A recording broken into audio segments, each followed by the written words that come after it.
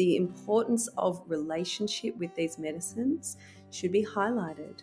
There is so much research going on at the moment around, attachment theory and the importance of secure attachments in our, it's sort of through our development and even, throughout our years as well, and what secure attachments give us as social beings. They help us to regulate, they help us to attune, they help us feel safe and secure. And so when I think about, for example, Rachel Harris's work around the relationship that people develop with ayahuasca, I think about that, and then I think about secure attachment with this medicine that people have, this sense of safety to meet with this very potent, very powerful being, and to have, the sense of I'm okay here because, this being has got me. Hello, and welcome to Sacred Herbalism, the full moon segment of the Elder Tree podcast, where we explore how plants and fungi can support us to enter into a sacred relationship with life and the living world. I'm your host, Stephanie Hazel, herbalist, anthropologist, and a deep lover of this wild world. Let's walk into the moonlit forest together, into a world of magic, mysticism, psychedelic teachers, and, of course, the plants themselves. Are you ready? Have you ever considered psychedelic-assisted psychotherapy to support your personal healing journey? Or maybe you've had a psychedelic journey with mushrooms, LSD, or ayahuasca that's been transformative for you personally and supported the healing of trauma or perhaps a new worldview. Well, MDMA-assisted psychotherapy as a treatment for PTSD or resistant depression, and psilocybin-assisted psychotherapy for OCD, anxiety disorders, and end-of-life anxiety is really gaining traction in the world of psychology, psychiatry, and medical research. I'm sure you've come across this in your own experimentation and reading. It's becoming such a big topic, and it's quite controversial.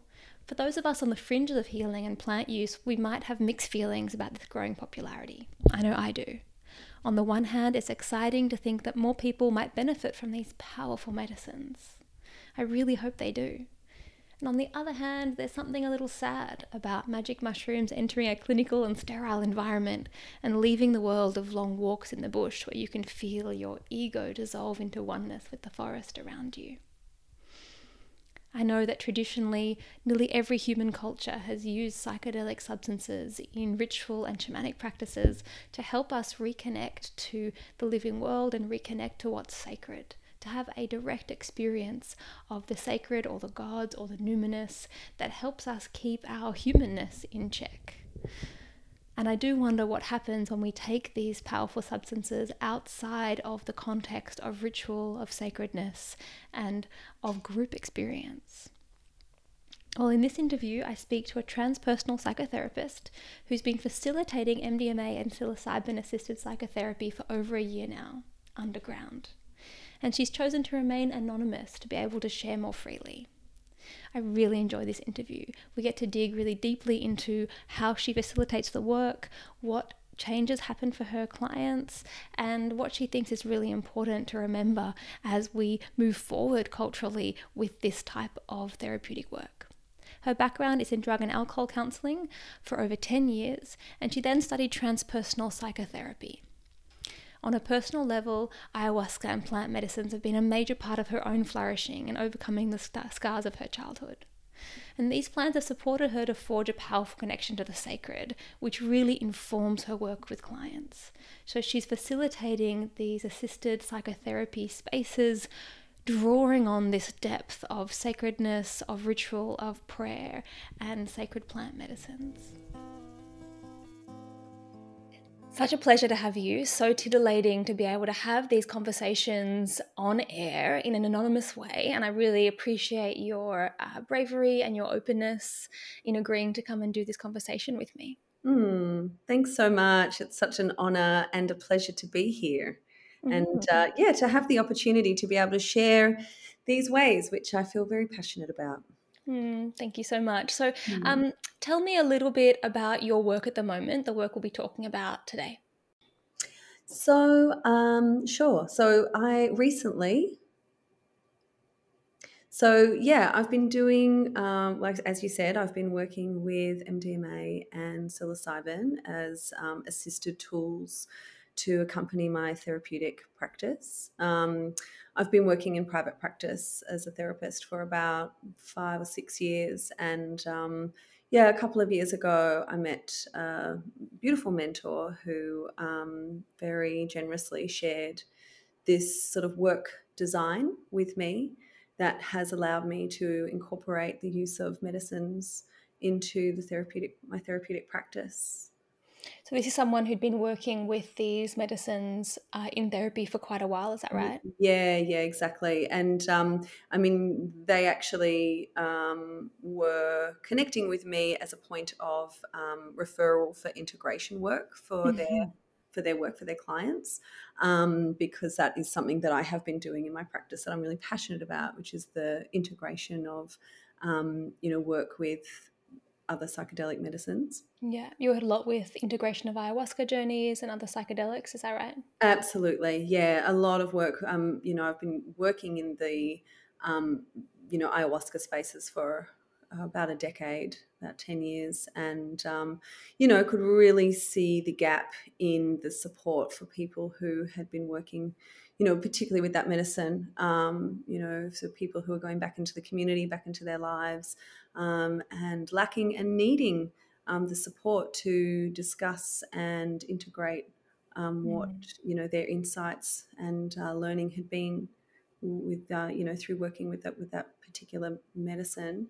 But over the years, yeah, I've worked with people who are integrating all sorts of different Mhm. psychedelic So medicine. integration is something that people say a lot. We use the Yes, word a lot. It's a real buzzword. it And I really think is. there's not always a lot of clarity around what that means. So when you talk about integration, what are you actually talking about? It's such a great question, and it's very tricky with these buzzwords. I'm so aware when I'm using them, and yet at the same time, there's really not another word that describes it so well. So, for me, what I mean by integration is sort of gleaning the gems or gleaning the insights or the learnings that people have received, in the context of the plant medicine work. So bringing those insights in some way, bringing them into form, into an embodied experience in their life. I often talk about, how do we weave these insights into your walk, into your life, into your journey so that Mm. they are kept alive. Um, and in some way, it's sort of maintaining the aliveness of that particular journey, which I feel Mhm. passionate about. And this can be done in many ways. I mean, particularly talk therapy obviously is very helpful. That it does allow this sort of bringing into form through the spoken word, through the sharing. There's also other ways like working with art therapy, working with ritual, working with affirmation, working. There's a number of ways that can be happen, but ultimately it's sort of this weaving in and adding. There's Mm. something, I think the word integration means I think it's the like a culmination of many parts and this sort of bringing into wholeness. So, Yeah, like integer means one, so integer. So mhm, then integrate means to make one. So we have yeah, a sense there of making our everything into one whole. So bringing all the parts in, for example. So when that's we integrate on just an etymological level, when we talk about integrating an experience, it's making that experience a continual part of who we are, rather than something that sits separate as a memory of something that happened once. And I absolutely. love what you're saying about bringing into form, because I think that, I've spoken before about my personal experiences with ayahuasca and other psychedelic plants in different interviews, and you can have such powerful experiences that are so outside the context or the framework that we're used to working in, that it can be hard to make sense of them in a way that does continue to touch our life. It becomes this something that made sense and was beautiful then, but then 6 months later, it's hard to relate to anymore. That's right. Yeah, they become a little bit like a dream. And so it's sort of like, how do we sort of catch the smoke, How do we catch the smoke of that dream and then in some way, make it manifest so that we can look at it objectively and continue learning from it.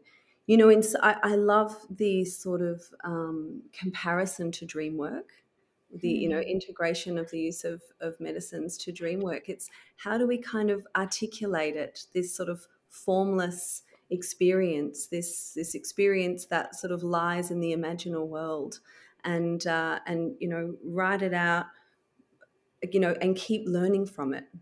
How do we keep learning from it? Beautiful. What's his name? Joshua Schry from the Emerald Yes. podcast, who I think most listeners here would have an experience of, and if not, go and look it up immediately. He has a beautiful episode where he talks about mapping the sacred, and that in most traditional cultures where psychedelics are part of the sacred or ritual experience, there is a very there's a complete kind of framework or story that helps you to locate your personal experience inside a narrative or a mythological landscape that helps you make sense of it and integrate it. I But love then that. in the West, where we have, I definitely believe we used to have that mythological landscape that helped us to integrate.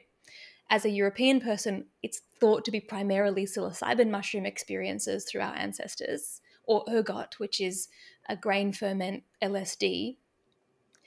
But we've lost that mythological landscape. And so then there's nowhere to kind of pin these nebulous experiences on that helps us to hold on to them and make sense of them in our waking life.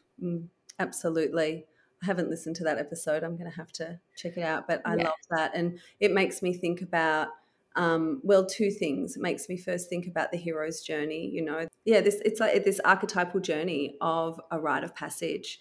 And, there is a beginning and there is a middle, there's a number of points through the middle, and then there is an end as well, of which the person who goes through the hero's journey is changed on the other side. And, the work with sacred medicines can be, described as a hero's journey, as a rite of passage. And by doing so, it can help us to locate ourselves, just like you were talking about with Joshua Shri. Where are we on that map of the hero's journey? Are we, at the beginning? Are we in the deep forest? Are we finding those guides along the ways? And what will the treasure be on the other side that we can then take back to the, community, out into the world? And how will that sort of shape our walk and shape who we are, ever after? And it's almost like, what's the point of having these journeys? What's the point of going on these processes if it doesn't change the way we live our daily lives? Yes. If the actions we take aren't substantially different, then, you might as well just go see a movie or something. Like if you're just looking for an experience, and I think that's something we don't talk about very often. How do these psychedelic and therapeutic experiences, there's a lot of discourse around how these things can be therapeutic now. What's the point if nothing changes? Yes, absolutely. And look, often, again, just to keep relating to the hero's journey, what happens there to the hero who starts out as just a, regular human being kind of in the village is that they have a call. There is a call to adventure. There is a call for something else. There is a call to enter into the deep, dark forest, even though they don't know what lies there.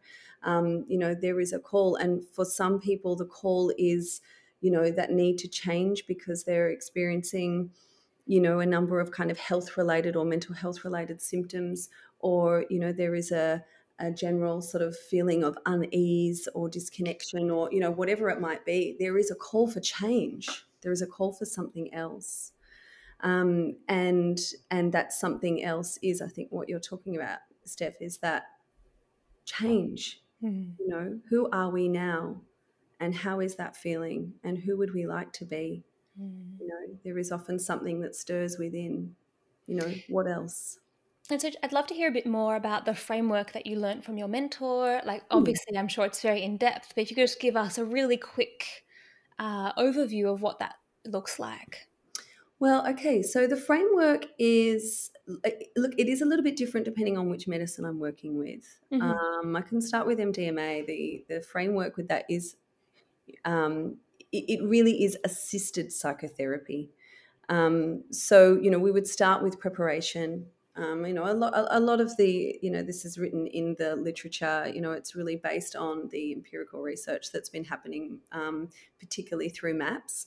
And so, yeah, the importance of a preparation stage of the treatment, that goes through intention. There is, quite an extensive kind of assessment and screening that looks at, like what we've just been talking about, the call, what is calling this person. So obviously that's a background of mental health and, trauma and, all sorts of things. And then the actual process is a day of several hours of assisted psychotherapy. So the medicine is taken, and they are in a very comfortable space, in a very reverent space, an intentional space, and the process unfolds in many, many different ways, as you can imagine. Do you have And specific processes that you take people through? look, I don't, because I really believe that the medicine works in mysterious and wonderful ways. And so it really is about allowing. There is Hmm. a real process of allowing. There is a little meditation that sometimes I use for people, just in that there's a moment where there's kind of like a bridge, from the waking state into the altered state when the medicine starts to take the person to where they need to go. But it is a process of allowing. My role really is to help the person, help my client meet the medicine. So Mm. how do we meet it? How do we deepen our connection to the medicine and really cultivate that trust to follow the medicine to where it Hmm. wants the person to go, which can be, you know, yeah, many, many places. And I can imagine MDMA is a really powerful medicine like that because it does actually activate really buried memories. So I'm Yes. sure many people who have had an experience of taking ecstasy, probably not in the last 10 years, I don't know if there's much MDMA there, but previous to that, people find themselves telling their life story to someone they met on the dance floor. And Yes. there's a real accessibility of early and formative memories, and I think as well traumatic and buried memories, and there's a desire to talk. So I imagine that it's actually quite easy in some ways because that medicine is just like bringing out the therapeutic dialogue without much encouragement. Is That's that your right. experience? Absolutely. I mean, the way that it works with the brain on a neurological level is that it really connects with our autobiographical memories, our implicit and explicit memory system. And at the same time, it softens the amygdala. It softens our nervous system response to any sense of threat. Mm. And so, what that means is that, certain memories or experiences that lie in our past where normally we may not have been, able to access because, of this amygdala's incredible ability to protect us from threat or harm. And so, it then allows this sort of, being able to, again, access these memories and experiences that have lied dormant for such a long time, and the ability to reconnect with these experiences and find a new narrative for them. We're Mm. able to look at them and hold them in a way with our nervous system being very regulated and soothed by the Soft. medicine. So we can Yeah. look at them and find a new story, and in some way helps us to um, heal our experiences. So It's almost like without that amygdala being activated into the stress response, we yes. get to have those experiences again without any fear or panic. Yeah. and able to then engage with it perhaps in a more compassionate and soft way. Yeah, that's exactly right. Interestingly, that also happens in dreaming. So one of the things about dreaming is that our memory center is deeply activated. And so we're reliving kind of versions of memories, right? We're like processing things we've experienced, and the amygdala is really active, but this thing happens in the brain where we can no longer produce stress hormones. So we have to Interesting. have all these memories and all of these emotions, but no stress hormones. And so a nightmare is when that didn't function. So Mm, for some reason, those stress hormones are being released. It's almost like this protective environment where you can relive and deal with and engage and try and work out what happened without the stress hormones, without the fear, without the anxiety, without the, yeah. those things that get in the way of us actually seeing what's there. Yeah, it's so interesting. I mean, look, ultimately, what we're talking about is altered states of consciousness, where the sort of, as Michael Pollan coined, the default mode network. He's really made that.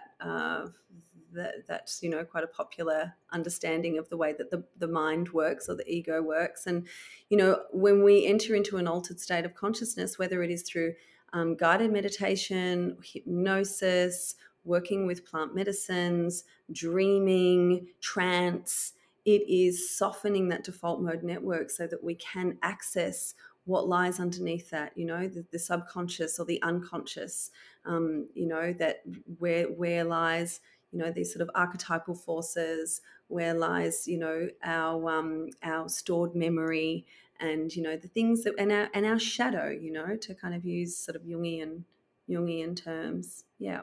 And by connecting with these aspects of self, it, going back to that term integration, it helps us to come into wholeness within ourself. And to me, that's what healing is all about, is creating wholeness and a sense of balance and harmony within through this sort of, holding all of us, all of Yeah. ourselves. Yeah. Even the parts of ourselves we might be afraid of or not really understand, or Yes. might be from trauma, or they might be inherited ancestral dysfunction, Yeah. bringing them into the light and making friends with them and understanding how they work. Yeah. Yeah, it's healing. That's a beautiful way to describe healing. That's what people Mm, are looking for. yes, that's right. People often say, will this heal me? Will I be fixed? It's like, well, what does that mean for you? You know, yeah. Interesting. Um, yeah, yeah. So, anything else you want to add about the process of the MDMA psychotherapy? So, you really just, it sounds like you're very responsive and being guided by the client and by the medicine, what's emerging naturally for them. Absolutely. Look, it's very, we'll say it's very client led. It's very, we really just support the medicine and the client to deepen and to connect with each other. I mean, I will also say, it's kind of like psychotherapeutic terms. It's very bottom up processing. It's really working with the felt sense in the body and helping to contact primary emotions. There's deep emotions of sadness, anger, fear, and joy and bliss. For some people, that's new for them. So, Mm. how is it to really contact these feelings, which and these emotions, which, what we're talking about, we're normally, protective over for Mm. ourselves. Perhaps it's not safe for us to contact our anger or our sadness or our joy or our bliss. So how is it for us to be held and in a way, in a container where we can contact these parts of us? And what happens there, and Mm. that is the great mystery then of, what unfolds, the what happens. And I imagine you have a fairly extensive integration process after those experiences. Absolutely. I mean, it's sort of, it really depends on the client. I mean, it's definitely, I mean, I kind of offer these like packages where, we have preparation, the immersive work, and then an integration session. And I normally recommend more integration sessions after that. And usually I end up working with people, for some people, I end up working quite long term. For others, we might just have, two or three integration sessions. and then it's enough. But some people already have other therapists as well that they work with. But yeah, I feel like integration is really important. I feel like there's a really beautiful opportunity that I keep waiting to collaborate with someone like you on. Is like, what role do the little sister plants play? What can they play in the integration work? Was just teaching a class on mugwort where I had a group of students taking mugwort blind for a week without knowing what it was, and we came back, and then in my digging deep into the history of mugwort's actually used historically to release trauma, especially sexual trauma that's lodged in the pelvis. And it was really beautiful that I had this experience of I have a pelvic injury and I've been taking mugwort all week, and I went to see a quite shamanic osteopath, shall we say, like he really goes on that deep level, and was doing really intense work in my pelvis. And I think in the scheme of sexual trauma, mine's fairly low, but I still grew up as a female-bodied person in our culture and had many micro-transgressions, and some not so micro, just like every other woman, I imagine. And I was having, unexpectedly, after taking mugwort for a week, having all these flashbacks to all of these small instances of like being groped in a bar, etc., etc. I won't go through the laundry list, and had this incredible anger come up. And it was really powerful to be like, oh, wow, this mugwort is helping me access this. It's like exactly the textbook what it's been used for historically, releasing sexual trauma that is held in the pelvis. I hadn't even connected the fact that there might be that lodged in my pelvis because I had an actual injury, right? So you just think, oh, well, it's just that. And then speaking to a few other people in the group who didn't know they were taking mugwort, having some similar experiences. And I think that I actually thought in that moment, oh, it's like it's so aligned with the MDMA psychotherapy, because MDMA psychotherapy is so much about contacting and releasing lodged trauma. And that requires bravery, right? Because to stir up those things, it's painful. In a way, the MDMA creates this cushion because you aren't able to experience those deep states of triggered panic that might otherwise be there. The mugwort doesn't provide that cushion. But I thought in that moment, I bet this would be an amazing integration tool for MDMA psychotherapy, low-dose mugwort tincture. I mean, actually, as you're sort of sharing this now, I'm feeling like it's probably very helpful as a preparation therapy, to sort of start to loosen, kind of loosen and dislodge these sort of parts of us that can get quite stuck. And then, we can, then when working with the MDMA, I can imagine that it would actually we'd very quickly be able to then contact, these parts and work with it very easily. Because sometimes, like even with MDMA, it can take 1 or 2 sessions before people can really go to the places that are necessary for that deep healing to happen. So the preparation of working with herbs, I feel like can be so helpful. I mean, I actually work with a naturopath at the moment who's been helping with my clients coming off SSRIs, using herbs, and even for some people microdosing mushrooms, psychedelic mushrooms, to support the coming off of SSRIs so that we can commence the work with MDMA or psilocybin, and that's been really, really helpful. And yeah, because these things all go together, right? That's right. They all go together. Yeah, and there's so many different plants that when you can engage with them as these kind of powerful beings, the mugwort is going to work for one kind of person, and then you're going to have rose, like if someone's like deeply protected, they've got all their thorns up and they're protecting their vulnerability really strongly, which can be a barrier to deep therapeutic work. And working with rose might be really powerful. And if there's like a disconnection from the heart and a kind of deadening of joy, then lemon balm is going to be the one that helps them on this physiological and also very subtle level to start to soften into those places. I really love this. I really love this idea. I mean, really, this is integrative medicine, isn't it? Yeah. It's sort of, working. And I guess, to look at it, that kind of support on the integration stage, it would be looking at the insights that were received from the medicine or through that work. and recognize, because often people will recognize the importance, for example, of cultivating more joy in my life. Mm. What are the things that give me joy, and okay, and how that joy is a resource for them, for being able to walk with some of the more edgier parts of their walk. And so this is where I could see that those herbs could really help on the other side of Mm. that. It's so beautiful. So that's MDMA. Is there anything substantially different with the psilocybin psychotherapy that you support people with? Look, in the design is the same, the setting is the same, but obviously the medicine works so differently. I like working with MDMA first with people. It really sort of helps to clear out, any sort of trauma that hasn't been processed or worked with, and then they are more ready, I would say, to start working with psilocybin. Mm-hmm. Um, and psilocybin is definitely a much more inward experience. As we've been talking about, the MDMA is, really encourages talking and sharing and being able to articulate what's going on inside. And whereas psilocybin is much more, it's harder to kind of get the words. There's the perceptual changes are much stronger.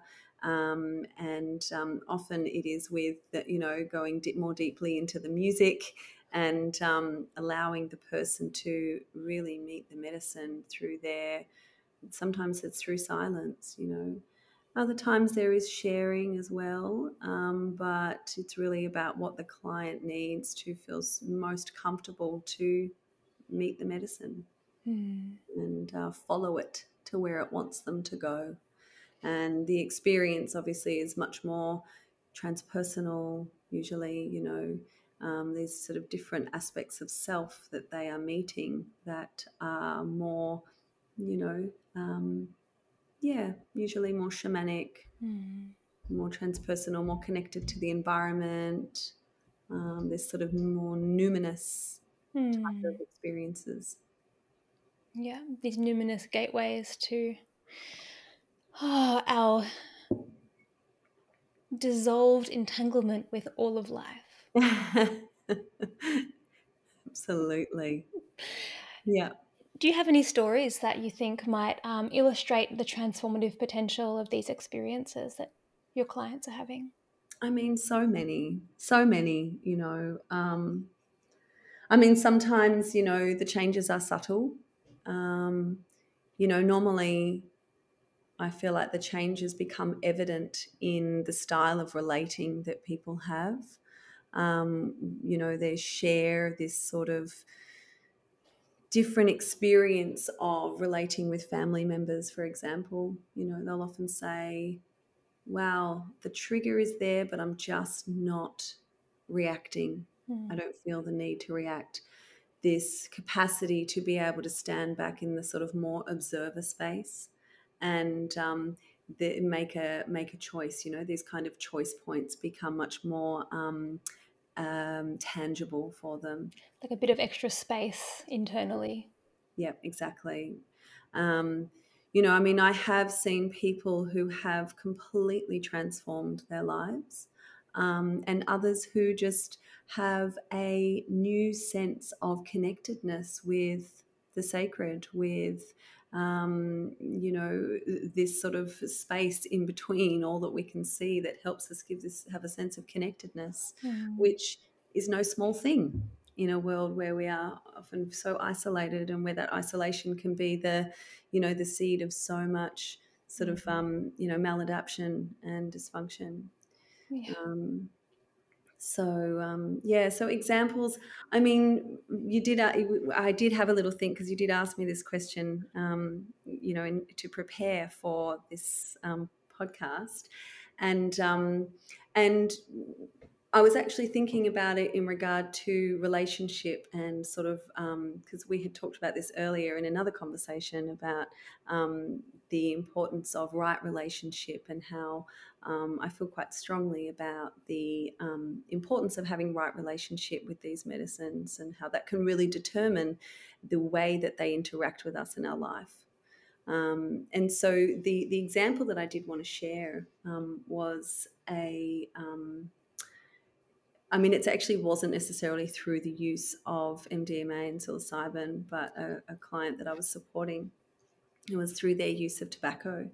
And this person has had quite a strong journey with tobacco, in that they've had a really strong addiction, and they've used vapes, and they've used different ways to try to reduce their use, and nothing had really worked.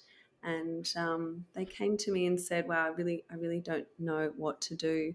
Now, my background's in substance use. I actually worked in the substance use sector for about a decade, so I have quite a lot of tools up my sleeve that are more sort of conventional and mainstream with regard to the reduction of, Just to be clear, your background in substance use, as in counselling people with substance abuse issues. Yes, exactly, in the substance use sector, exactly. Yeah, that could have been taken many ways. Yeah. But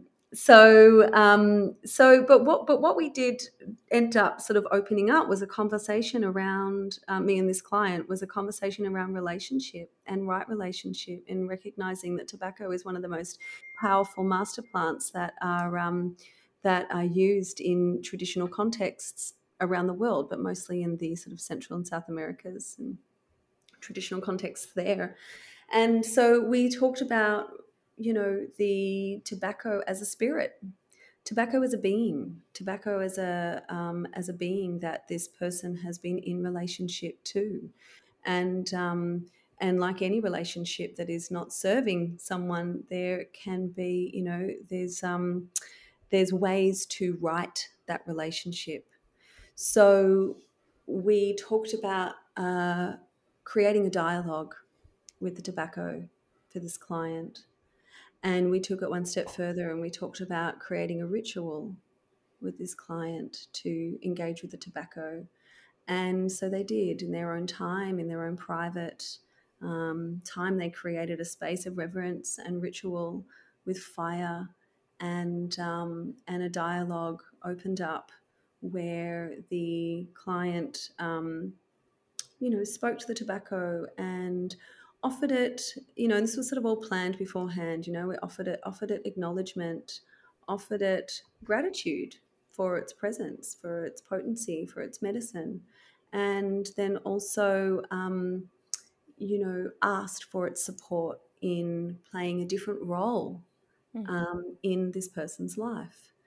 And I guess for me, that kind of comes off of sort of internal family systems, this sort of parts work. We often re-roll these parts that are not serving us in a good way. So we don't try and get rid of them and say, oh, you're bad, go away. It's like, okay, how can you serve me in a different way?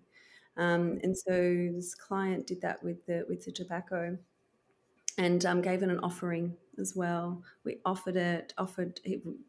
client offered, I don't know what they offered, but it gave the tobacco an offering, and asked for it to work more in service and more in alignment for the person's balance. And it's safe to say that the person has not been smoking since.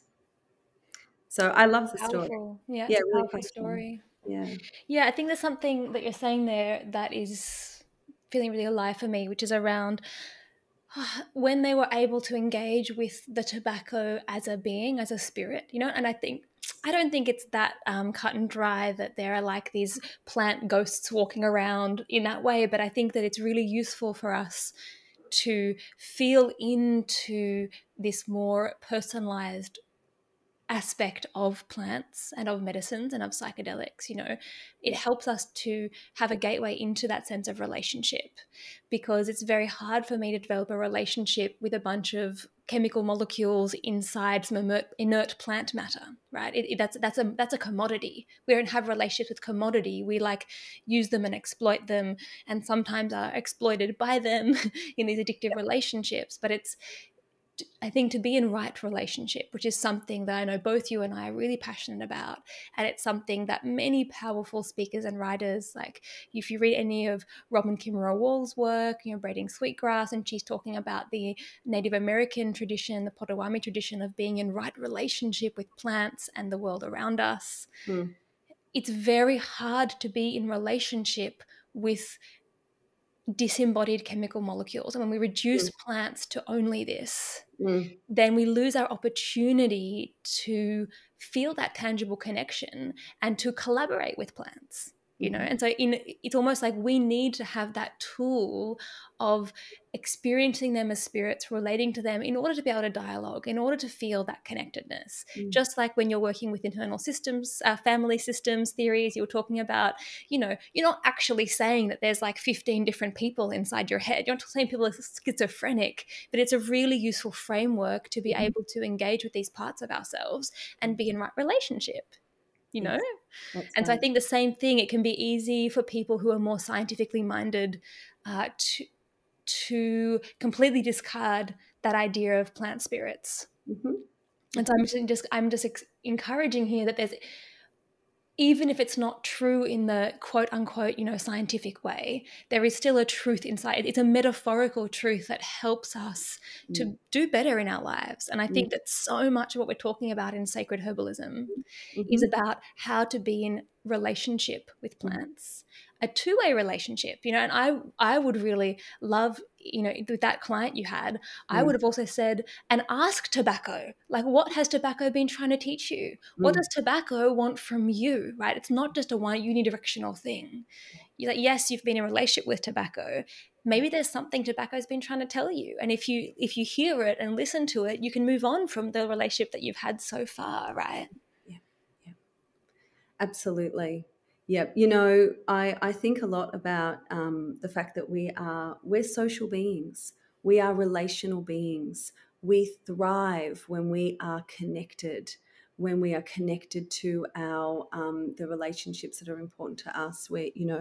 And I think about this in relation to the plants, because often there is a description of feeling a sense of connection to the plant. Clients will say, the MDMA is showing me this. The Mm-hmm. mushrooms are taking me there. The mushrooms are, guiding me here, or the mushrooms do this or that. And particularly, with ayahuasca, it does go, I feel, a little bit further, where people describe it as a she, as a mother, as a being. And they will, Rachel Harris has this, she did a PhD and a book called Listening to Ayahuasca. And a lot of that book is about the, anecdotal sort of experiences of many, many people who have worked with ayahuasca and their relationship to this being, this, it's a medicine that is made up of multiple plants, that then sort of, create this very, very particular experience of interaction with Mm. a, an intelligence that is, incredibly nuanced and particular. And she'll even go on to say that it has a personality. A personality That's right. that is collaborating with us. What you're talking about there with the MDMA and the mushrooms, Yeah. even MDMA that is a synthetically produced chemical, right? It's not a Well, plant. it actually is from a plant. It's from the sassafras tree. It's taken from. It's synthetically produced a lot of the time, but you Mhm. can get the derivative that is from the tree itself. The tree is endangered. Actually, But saffron is the highest, is the best place to get it, but saffron already costs more than gold in uh, weight for yeah, weight. So yeah. I'm not sure it's a very economical way to make MDMA. Yeah, But so I there do is there is an offer. interesting, there's still a connection to a plant there, but Yeah, I think that there is a spirit there regardless. People are having an experience yeah, of collaboration and partnership and yes, of meeting a being in the yes. MDMA journey, even if it is synthetically produced. And that's very interesting to me. Absolutely. And I think that the importance of relationship with these medicines should be Mm. highlighted. There is so much research going on at the moment around, attachment theory and the importance of secure attachments in our, it's sort of through our development, and even, you know, through our adult years as well. And what secure attachments give us as social beings, they help us to regulate, they help us to attune, they help us feel safe and secure. And so when I think about, you know, for example, Rachel Harris's work around the relationship that people develop with ayahuasca, I think about that, and then I think about secure attachment with this medicine that people have, this sense of safety to meet with this very potent, very powerful being, and to have, you know, the sense of I'm okay here because, you know, this being has Mm. got me. I feel this secure sense of attachment. I feel an attunement even when things get really gnarly and a Wow. bit So wait, you're scary. talking about that this concept of attachment theory, which has become so big these days in, you know, explaining how we relate and Yes. our dysfunctional relationship patterns, you know, anxious attachment and avoidant attachment. So you're exploring Yeah. this idea that we can also develop secure attachments to sacred plant medicines, to psychedelic plant medicines, and that can almost be some of what creates the healing for people, because they're able to create a secure attachment in the case of ayahuasca with almost like the mother that perhaps they haven't had in their life with their own human mother. And that does some of the work that that relationship should have done in creating a ground for them to have healthy relationships with humans in their lives. Wow, I Hmm. love that. That's wild. I've never thought of Yeah. that before or come across that. Um, No, I've been contemplating this for some time, and you know, I mean, MDMA is definitely known. I think there's been more research into that particular medicine and the way that it does foster healing with our attachment systems. But I think mostly the angle has been on the attachment that occurs, the secure attachment that occurs between the client and the therapist, which is, you know, heavily researched already, in terms of just, you know, general, you know, psychotherapy research. But I have been personally contemplating the secure attachments that we have That's with amazing. plants. Thank you so much You for that. I know, think that's such a yeah. profound insight and such a useful framing. Mm, I know, you know, I'm mm, lucky that I have, you know, I have a secure attachment to my own mother, and still I have, mm, now that you're saying that, you know, I've worked with ayahuasca, mm, you know, for quite a long time, and there is a sense of a mentor or some kind of teacher, like an older yeah, woman teacher that go when I yeah, return to that space, that sense of like coming home to this safe and potent space where I'm supported to be in deeper connection to myself and to the sacred. yeah, And I really, when you, yes, yeah, now that I have that new framing that you've just offered, I really agree yeah, with you. I totally agree with you. yeah. Yeah. You know, and the ability that she has to, you know, and I call her a she, you know, for me, I guess I'm kind of an animist at heart. And I am, because of the journey that I have had in my life with the plants. You know, that is one of the gifts that they Mm. have given to me, the richness of, you know, my lens of the world as being animist and alive, and you know, so she does take us to these places where, you know, she teaches us, guides us, you know, gives us a smack every now and again if, you know, if we're kind of out of alignment in some ways. You know, she can be fierce as a dragon, and soft as a feather, and in some way it's quite in alignment with the mother Yeah, archetype. a mother who knows how to be very Yeah. loving and have firm boundaries. Yes. Yeah, exactly, exactly. And I also I want to sort of just, you know, embellish a little bit more on this sense, on the idea of plants as, you know, attachment, secure attachment, you know, points, um, is to sort of highlight, you know, the obvious about what happens to us when we immerse ourselves in nature. You know, and I think there is a lot of research that is sort of highlighting this, is the regulation that happens in our nervous systems when we spend Mm. time in nature, the attunement that happens, you know, to ourselves, from between ourselves and, you know, and the plants and the you know, the natural world, just by sitting in nature for some time.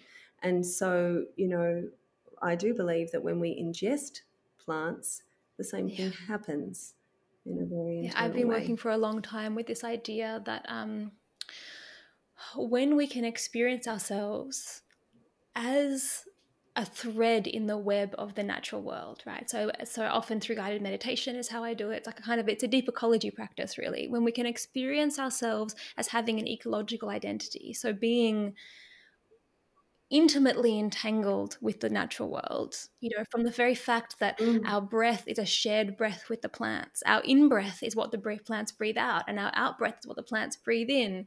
My very body is Mm. built of the bodies of plants, right? Like, I cannot be without the plants being, and how interdependent that is. When we can sit with that and really experience it in an embodied way, then Mm. we can really feel like we belong. And the healing that offers Mm. us, it's like, oh, I'm a part of this story. I'm not I think Mm. we have this hubris in our global culture these days to see ourselves as humans as somehow the only things that matter and the ones that are really in charge. And the shadow side of that is that it's very lonely, and that we're meant to be in Mhm. relationship all with all our relations, the earthworms and the, gum leaves and the crows that fly past and the cockroaches. Doesn't mean we just need to let cockroaches overrun our house, right? That's not a very healthy relationship. That's like poor boundaries. Yeah, But that we're meant to be in yeah. relationship with them and experience them as our kin. And so much of the mental health crisis of the world that is happening, this incredible Mhm. crisis of sanity, I think is linked to this Yeah. sense of detachment and abandonment, right? That we've Yes. participated Yeah. in, because the more that we see ourselves as better, superior, separate, and the only ones that matter, the more that we make ourselves alone. We're not meant to be alone in that way. Mm. And I think that when you Mm. start working with plants, if you're a herbalist or you engage with plants and you start working with them as beings, and you start working with them, Mhm. and you can be a herbalist or a naturopath or a plant worker and engage with plants as commodities. And that is so Mm. intensely how we are trained. To the great Mm. tragedy of training as a Mm. herbalist in this country Mm. is that the plants are very absent, right? The medicines are there in their bottles and Mm. their jars and their tins and their capsules, but the plants themselves are really absent. And so a lot of people are in that journey of coming back into the relationship with the plants. When you work with them in that way, or you work with sacred plant medicine, or you're the kind of person who goes and sits in the bush for 3 days, you experience this sense of being part of like Gaia, right? Of this living world, this living being. And that is such a balm Yeah. for us in so many ways. Mm. Yeah. Yeah, I mean, I guess what I'm sitting with is the sort of power of connectedness, and how often that is, I would say, one of the gifts that people are given when working with these sort of plant medicines is this visceral, embodied, somatic experience of feeling connected. Feeling connected. I mean, particularly with medicines like mushrooms and ayahuasca, this feeling of connection to something other than just themselves, to the natural world, or to all that lies in the invisible, And what a however you want to call relief. that, spirit, fine. But then what that does is naturally evoke a sense of care and caretaking, and wanting to care for that which they have experienced as animate, as having sentience, as having, intelligence. There is, this new, again, we go back to relationship, this new bond that is formed because they have experienced the other. Yeah, and I think what you're pointing to there that I find very exciting and so important Mm. is that inside that healing of the mental health crisis, inside or on the other side of that coin, is the healing of the ecological crisis. And it's Yes. in that false disconnection that we've created. Not only have we destroyed the planet, or that's a strong term, not only are we acting in very irresponsible ways, we are also destroying our own sense of joy and belonging and connectedness. And what a tragedy. Yes. And so I think that when people talk about those plant medicines and how popular psilocybin therapy is becoming in the scientific and research and psychiatric world, I feel really Yeah. sad that there's still this kind of depersonalization and anthropocentrism, this human centeredness, Yeah. where all of these medicines, they have evolved throughout human history, throughout human prehistory, as ways for humans to remember our place, ways for humans to Yeah. remember how to be in relationship, how to be caretakers, and through that caretaking to find our own sense of joy and centeredness, right? Yeah. Yeah, absolutely. Look, I think it's going to be really interesting to watch it all roll out and to see. I mean, I am also curious about the way that it does, about the work with these psychedelic medicines, how they roll out into the more sort of clinical settings, working with psychiatrists and in the mental health setting. And I'm really all for it. I'm really excited about the movement.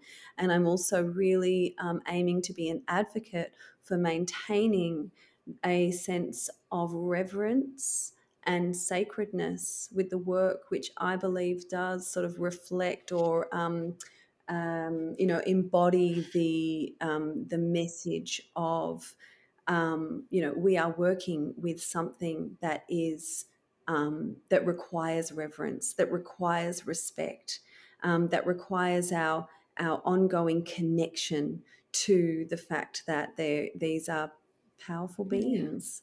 It's not just an isolated reductionist molecule that we are popping into our bodies. And it's not You just know, something that's going to heal your mental health trauma, independently of Mm, healing your relationship to the earth.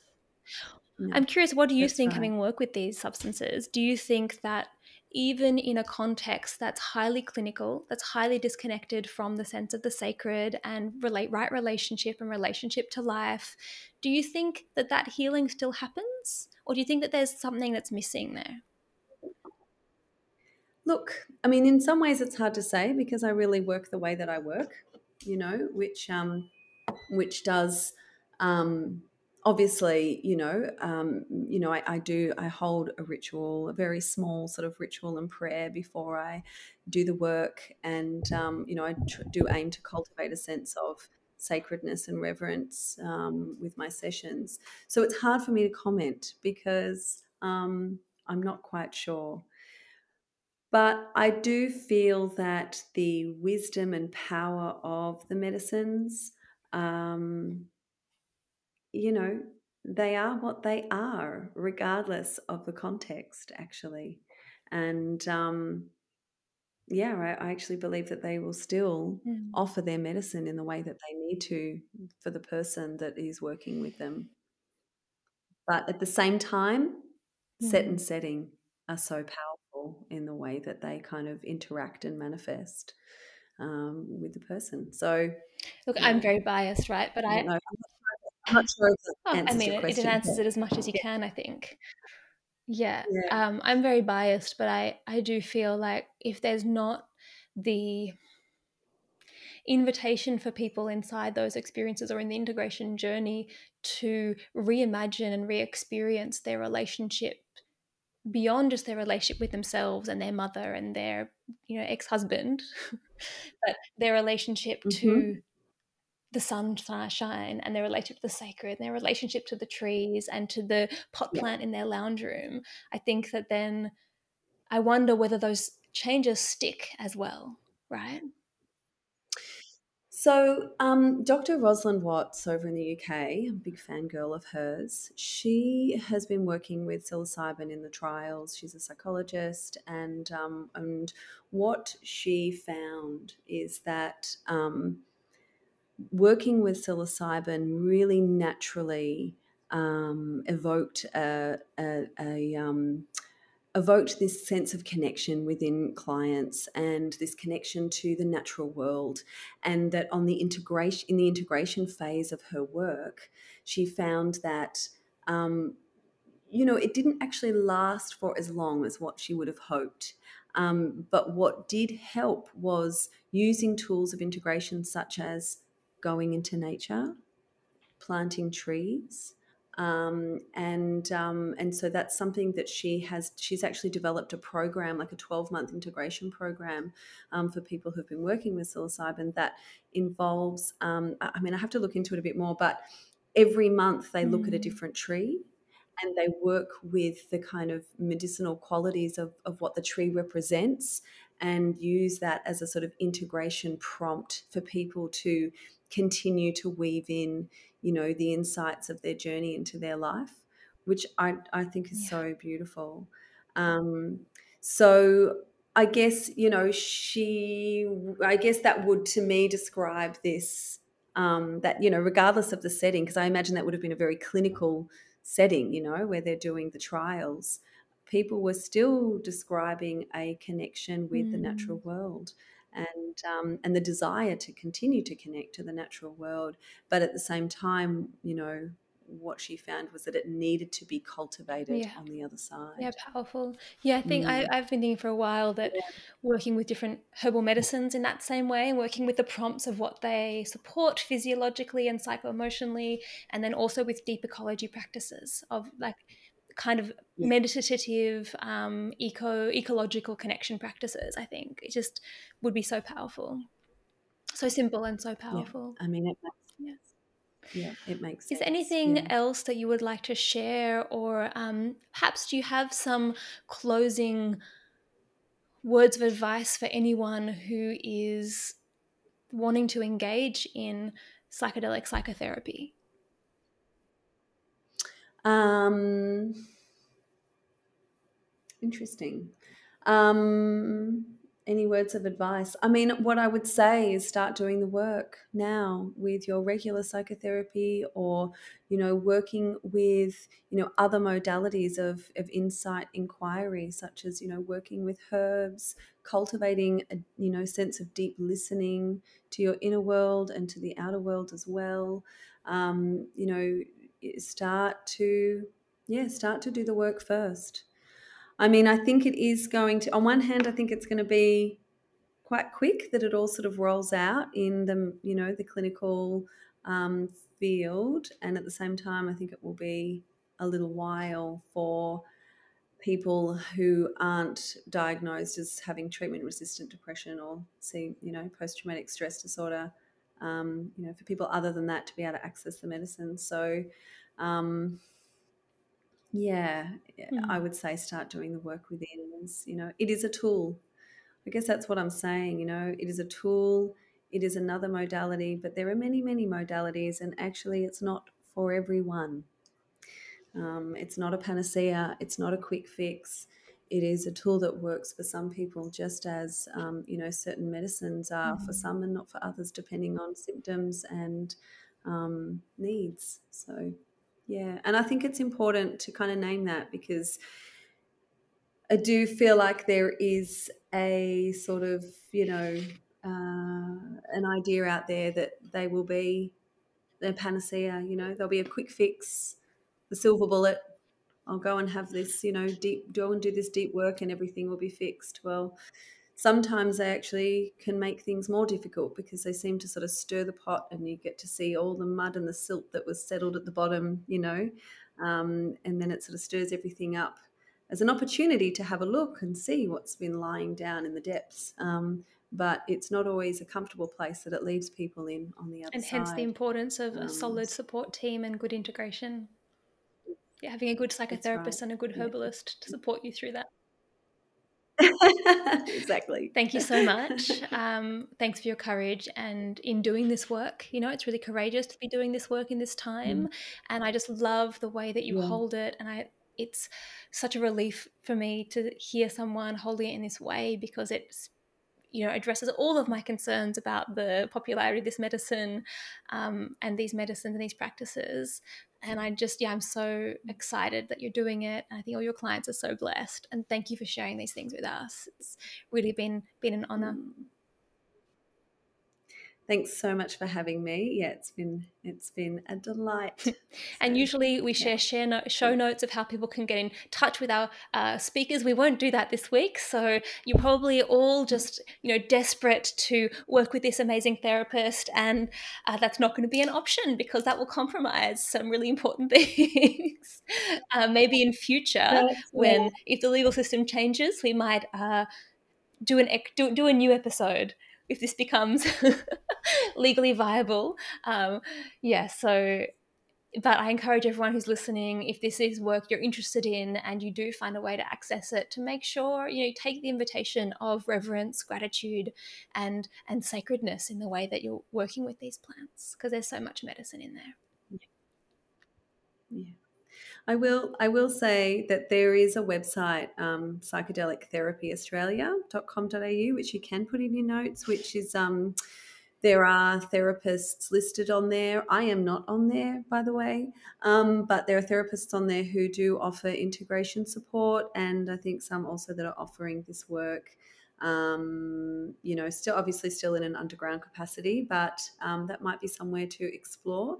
And also, I guess AMAP is what does it stand for? The Australian something for assisted psychotherapy.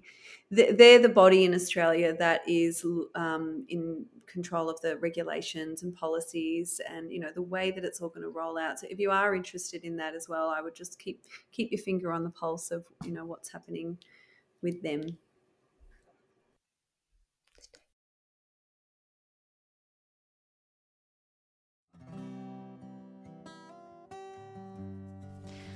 That's us for this moon cycle. I'm so glad you walked into the dark forest with me.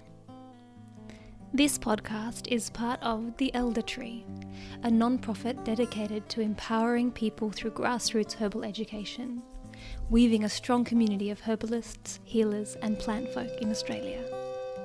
You can head over to theeldertree.org to find out more. If you like this episode, we'd love you to subscribe. And if you know who we should interview next, drop us a line. See you next month. And in the meantime, may you be blessed with good health and many plants.